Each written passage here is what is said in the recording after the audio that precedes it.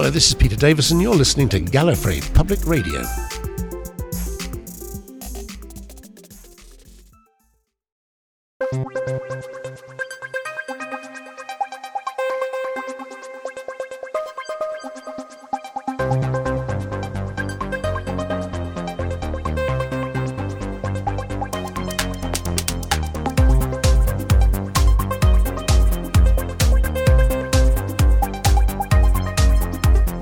This is Gallifrey Public Radio, a weekly podcast dedicated to positive enjoyment of Doctor Who.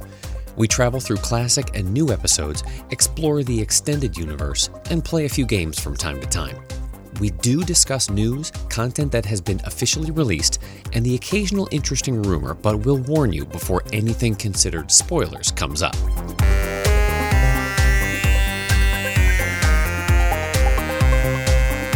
Welcome to episode 471 of Gallifrey Public Radio, where you would think after all the run-ins with a noble warrior race, the Doctor would figure out an effective and easy-to-explain diplomatic strategy.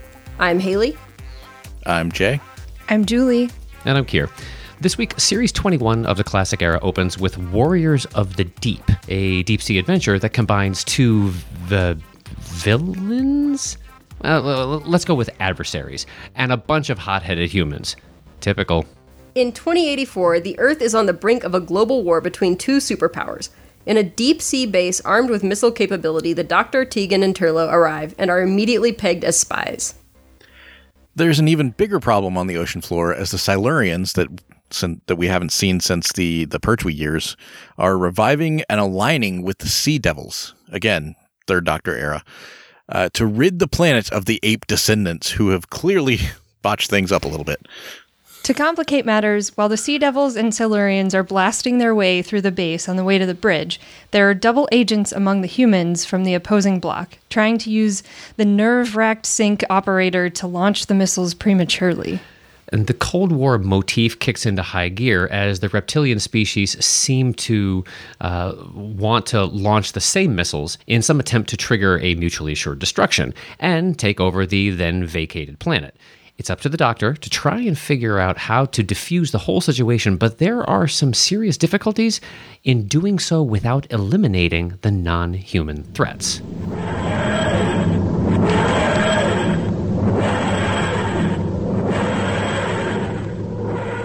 Civilized race like yours waging unprovoked war. Defensive war, Doctor. There is a distinction. Silurian law forbids any other. Defensive. There's no such thing. When we last met, your supreme wish was to live at peace with the other inhabitants of this planet. Now, why change such an enlightened policy now? Our policy has always been peaceful survival. All that has changed is the means by which it can be achieved. Or by actions such as we've seen here. You forget. Twice we offered a hand of friendship to these ape-descended primitives. And twice we were treacherously attacked. Our people slaughtered. It will not happen again.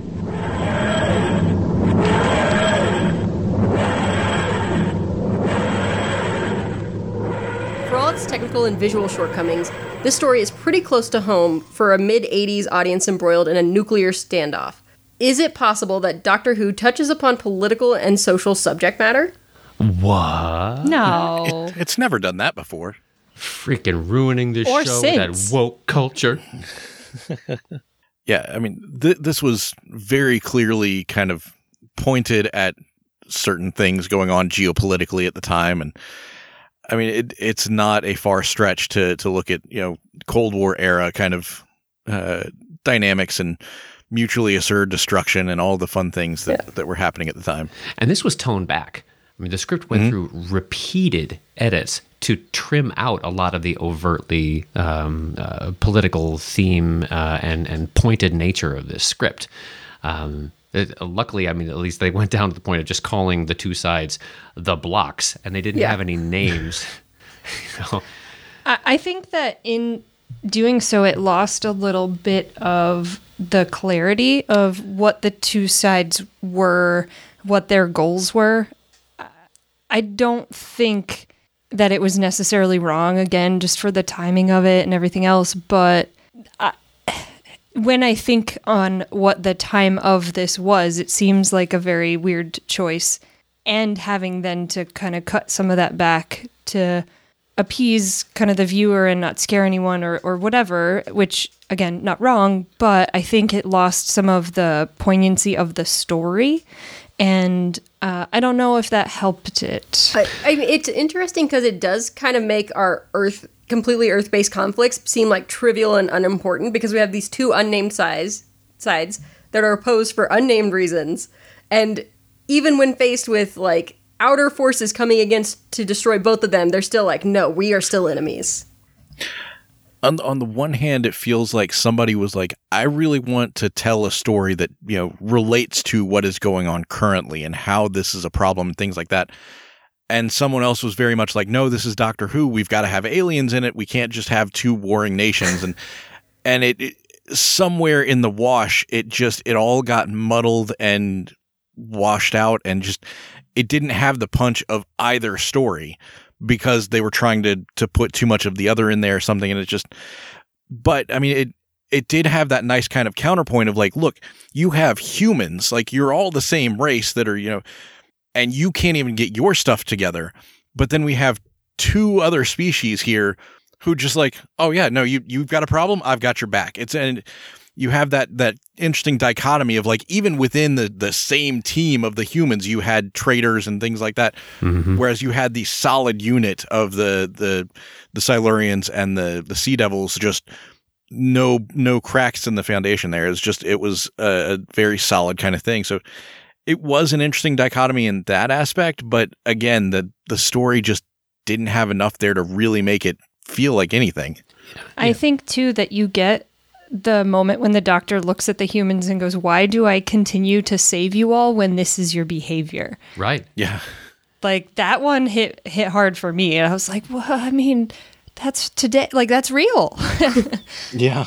Yeah. Davison comes at this one very pointedly, which I know we'll probably get to in a little bit about just his particular portrayal in this story. But yeah, the Doctor's like losing a lot of patience all around for the situation, not only with the humans that he keeps coming across through repeated eras and always having to try and counter the same bad judgment, but also with the alien races as well, because as he says when he first references the fact that it's both the Sea Devils and the Silurians, and he talks about how he has failed them both.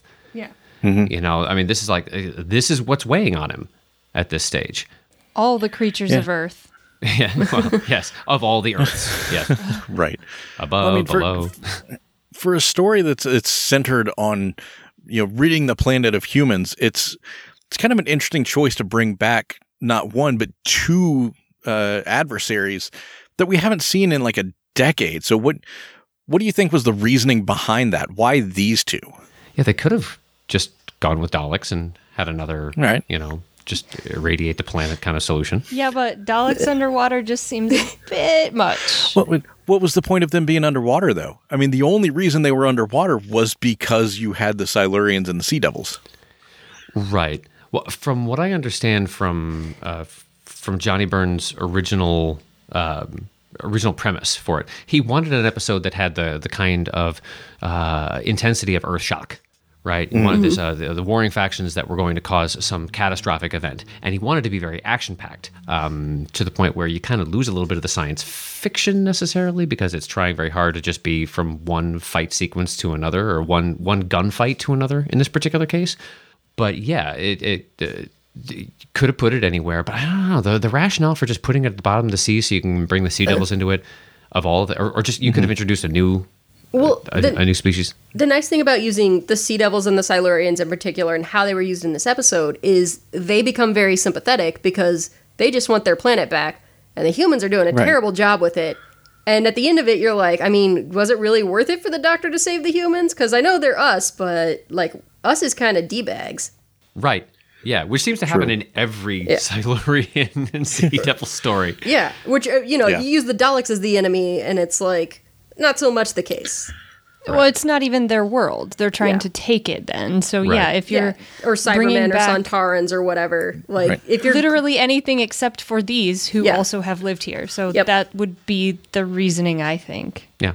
It also touches on, at the time even, like underwater I mean, it was more submarines at the time, but, launching missiles from other locations as, like, the mutually assured destruction part. Like, even if you destroy our nation, like, we still have these remote missile bases that will destroy you as well.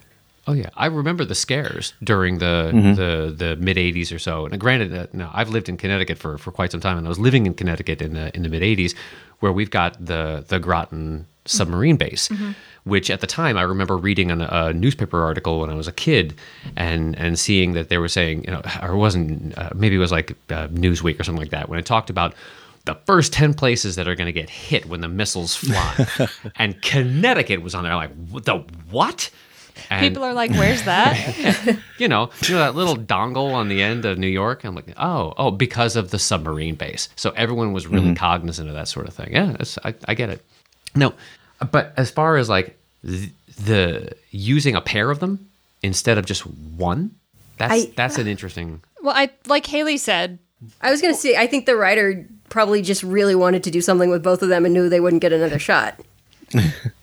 From a storytelling perspective, though, I think it does, as Haley said, make them both more sympathetic. They are willing to work together, and it gives you the dichotomy of them as two separate races have their place and can work together, and the humans are a third saying, nah, no way, hands down. Our internal divisions are more important than our mutual enemy. Right. And then you've got the Sea Devils and Silurians like, well, the enemy of my enemy is my friend, so yeah. Or from the human perspective, the enemy of my enemy is even more enemies. Ah! Destroy this disc. Run away with it. The writer, the cast, and a large part of the crew had issues with BBC decisions that altered or in some way impeded the production of the serial. The end result was a story that works on paper, but arguably doesn't work in the filming of it. What's one practical thing that you would have changed that could have made the story more effective as a sci-fi suspense thriller? One thing. I mean, the whole thing with the sync officer who was being mind controlled and what, like, that felt like it took up a lot of screen time for no reason whatsoever. Like, it really didn't do much at the end. It was just like, oh, well, maybe it slowed the Silurians down a little bit, but I think the only reason for that was that you had to eliminate him at the end, so the doctor was the one that was in that position, but you don't need him on screen for 3 stories doing random stuff to get to that point. Right.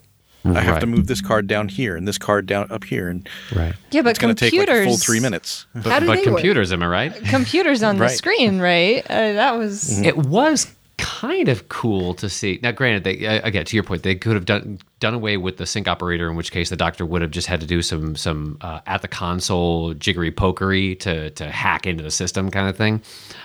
But the idea of being like wired in and him navigating it through his subconscious mind, like that was pretty advanced. It didn't convey well. No, I'm not saying like eliminate the sync operator entirely, but I don't think he needs to carry through as much of the story as he did to still end up with the doctor there. True. You introduce him in the second section and have him do everything all within that, and then that's all he needs to be there for, really, instead of continually. And the control Nabi could have been just like murder your friend, which was established, and then like that's all you need to see. Really, you don't need to continue to see him. Trying to change wires, do gears, whatever else. Yeah.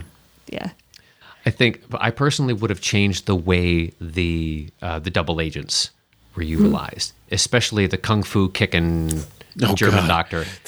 That was so bad. All right, that has become that actual footage, that kick became part of the I'm not gonna call it a blooper reel, but it was like the torpedo reel that a bunch of execs put together to try and axe the show. They put that along with a bunch of other things and say, look at what the show has become, take it off the air. But anyway, so but no, I mean, if they had like done away with, instead of being double agents, if there could have been like all the humans you saw there were all from one side, but they were like taking fire or something that established the threat from the other side, and didn't have to bother with, you know, extraneous characters on the inside that were dead by episode 3 and didn't matter anyway. I think we would have been a little bit better at focusing on what really mattered. And this might have been a more modern storytelling method, but to have the double agents, but have them be more sympathetic, not quite so mustache twirling villain. Yeah.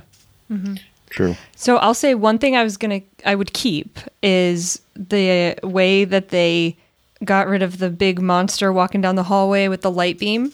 I liked that, and then how it came back later. And then one thing I would change is what the heck is up with climbing through all the air ducts, because they did that once and then just ran up and down the hallway. Well, because it's Turlo, and if Turlo doesn't climb through a duct, it's like contractually obligated. It's like Susan's ankle. You know? It's got to be twisted. But I just like that they climbed through and then back out of something a couple of times. Like once you got out, you don't have to go back in. That's done. We snuck through, found the doctor, snuck back in, and then ran back around the hallway to where we just were. Yes, that happens a lot. Correct. That is what my point would be. It's just, I mean, It was I real liked, hot in those ducts. It was. And the hiking of people up and like, they had a chair, but no, let me lift you. That's great. Let me lift you. Yeah, I don't know. But any other thoughts on the one aspect? Did everybody chip in your one? Or Julie, you said you defended one, but what would be the one you would change? I said no more air ducts. Oh, no more. Practically, No more. I don't think the air ducts were necessary. I feel they could have picked a lock and then just done more running through the hallways instead of lifting, climbing, removing doors, almost knocking over sets. That also would have saved some of the budget on the set design, because no more ducts. Very true. Yeah. Those walls had to be pretty sturdy for people to climb up and Speaking in. of sturdy walls, the one that was on Tegan, that is the one thing that I would change. Let's make it look like Yes. that is not made entirely of styrofoam.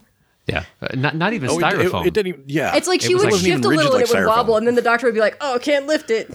It was Yeah. like it was mattress foam, because when That the sounds Merca right. comes busting through, they're like bending it. And granted, I mean, I feel so bad. The Merca thing was such a disaster. It was such a disaster on set, and people were so pissed at it. They were still gluing it and painting it like an hour before they started filming. Every time it would walk past the doorway, it left a green streak of paint on it. That's slime and muck Sure coming it was. off Yeah. from Yeah. it was Because just from the it's algae. deeps. algae from being in the fish tank outside. And it was being puppeteered by two guys who literally their job was to do a pantomime horse on another BBC show. So that's why it just moved around like dorpa, dorpa, dorpa. It was just a mistake. It could have been a camel. Yeah. But the writer wanted the whole story to be darker, and they gave him these bright lit white corridors that shows off everything that you didn't really want to see, like the zippers on the back of the Sea Devils and stuff like that. Yeah, that would have worked well as like an underwater story, kind of like when we Yeah. got the Ice Warriors returning on the submarine in Modern Who. Right. That's exactly. In fact, I gotta wonder whether that when they did Cold War, when they did that episode, whether they weren't actually trying to find some way to sort of pay homage to what Johnny Byrne originally wanted, because he wanted a rusty, dark submarine look, and he got nothing even close to that. But that would have made it more suspenseful. It was the 80s. Everything That was very definitely bright. would have. So it was during this particular filming sequence for these stories that both Peter Davison and Janet Fielding gave the announcement to their superiors that they would be departing the show later that season. So they have Spoilers. Look it up. It's fact. I'm sorry if you can't read the article. Have you met Julie? I don't want to know nothing about nothing. She didn't know IMDb was a website. What? So they have both since given repeatedly their reasons for that particular timing. But did you get kind of any telegraphing in their performances that they had in any way sort of changed their mind or checked out? Or was there anything different in what the two of them were bringing to screen at this point? Davison's doctor was just fed up with everything most of the time. But I mean, that kind of fit the story. So it, not knowing the inside baseball, it kind of fits. Tegan there were definitely moments where it was just like, you felt like Janet Fielding was like, well, I showed up to work today. That's what you get. Yeah, I mean, she was exasperated with Turlo most of the time, but so was I, so that tracks. Yeah. Yeah, I would not have known that was an announcement that was made just based on watching it, the timing Really? of it. Yeah, Okay. No, yeah. I don't think that I noticed anything different other than just like, I mean, I could make a joke about it, but yeah, like he was just exasperated with the whole scenario. But I would say that's part of just what was happening in the episode, not necessarily Yeah. them as humans behind their characters. Right. Kind of a hindsight thing, you might be able to suss it out, but it wasn't like you sat back and said, didn't seem like they were all there Yeah. for that story. Okay. If it continues and the story doesn't ask for it, then I would say, tracking back, this could be a moment you could point to. But not having seen what comes next, I wouldn't be able to say if I think it's a symptom of that. Gotcha. Okay. So, wrapping up, let's not go through the rewatchable and recommendable calls on this one, and instead, let's focus on some happy things in the news cycle these past couple weeks.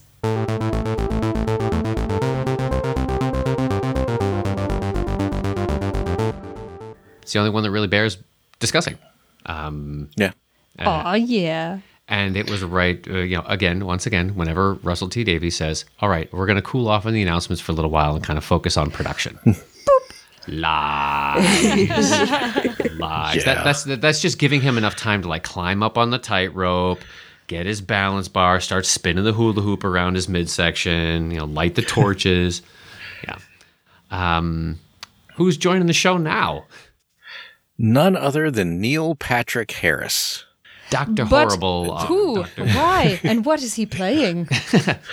Well, that's the fun part, because this is all, it all got worked out. The press release was all done with a photo that everyone thought for a second, is that from another production he's done? That look, was it Count Olaf from, Series of Unfortunate Events, which if you haven't watched, please do, because he just eats scenery like it has barbecue sauce on it. It's so great.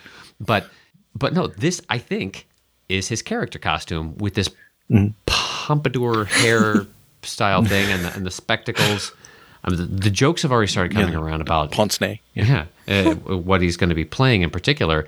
But there's also the fact that that Russell puts a very specific line in his description, talking about who, why, what is he playing? But we're going to be shooting all this crazy stuff. Doctor Beware. So, villain? Yes. Yeah. Well, because later something, I don't remember exactly what it says, and I'll see if I can find it to include in the show notes, but it did come up that like something was said about him playing the biggest villain ever or something like that. Oh, yeah. To which John Sim responded like, ever? And Davies had to correct me? and be like, ever this year. Ever minus you and you and you and... All right. Mostly me yes, and you. So Mostly me. he is going to be playing a villain, which I am super excited about because Neil Patrick Harris playing a bad guy is just so fantastic. Right. Yeah. It looks to be wearing like a bit of a leather apron kind of thing. Like he's a tool maker or a tinkerer of some sort. And so a bunch of people started saying, celestial toy maker, is that going to be this kind of thing? Or is it going to be, who knows what? I personally don't care. I'm willing to watch anything or any amount of involvement. I don't know. It's going to go back to something I'm sure we're going to be discussing in the next episode, but it's the roster's getting a little full. It's getting big.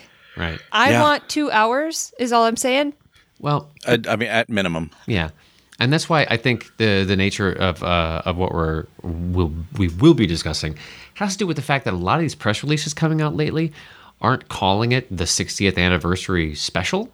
They're saying that so-and-so and so-and-so and this announcement and that announcement are all shooting scenes to be used as part of the 60th anniversary celebrations and things like that. So they're not boxing it into anything in particular. So I think that bears further discussion. I also wonder, we can save this for later, but like when the 50th came out, other things came out around the special that were not, the special, but part of the event. Mm-hmm. Yeah. Or any of the times when they've done the Phantom events and done the cinematic broadcasts and things like that, they've added additional material, either newly produced or things that were going to be put forth on Blu-ray releases and things like that that were new to the public. Webisodes as well, yeah. So there's just more. # revive the webisode. Yeah. Revivify. Yes. I just want to say, for anyone who's listening to this and can't see, every time Jay says that, he's like looking around the room like, it's coming back. It's going to be there. Webisodes, like it's going to be this string of pixies floating around his head. A webisode for you. Like every time I look up and I see just... I'm waiting. It's a magical thing. It is. Fairy godmother Russell T Davies says, "And so you shall." Bing! Bonks him with a wand. There you go.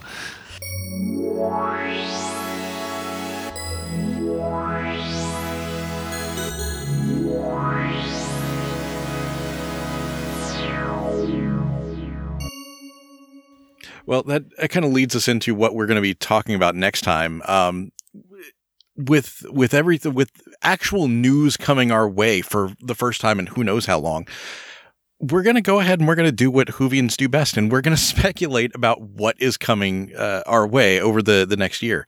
Is it going to be like, just the one big special, or are we going to get webisodes? Are we going to get all kinds of crazy stuff going on? Where do all of these guests fit in? Are there going to be more now? So yeah, we're going to dive right in. So please absolutely share your thoughts with us, because we want to know what everyone else is thinking too, because we kind of get lost in our own little, microcosm here, but it's true. But we also, we want to be cognizant of the fact that we still have our fall special this year to see 13 out, which leaves things kind of, how do you handle the anniversary year?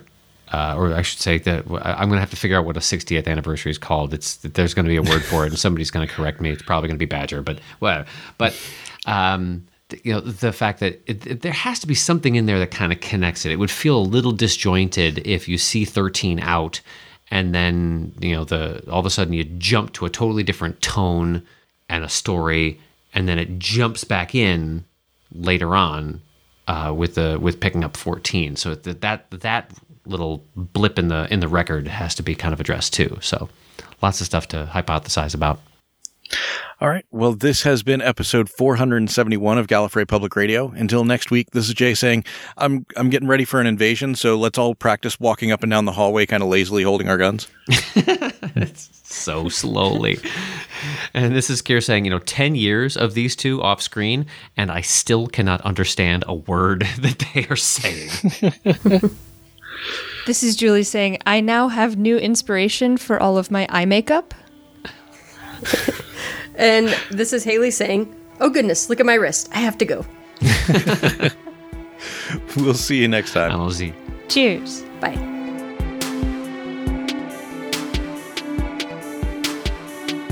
Thanks for joining us for another episode of Gallifrey Public Radio.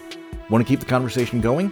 You can find us on Twitter, Facebook, Instagram, and YouTube, or just send us a good old-fashioned email to feedback@gallifreypublicradio.com. You can also give us a phone call at 754-225-5477. That's 754-CALL-GPR, and you may hear your voice on a future episode of the show. Everything's got to end sometime, otherwise nothing would ever get started. Join us next week for a brand new episode.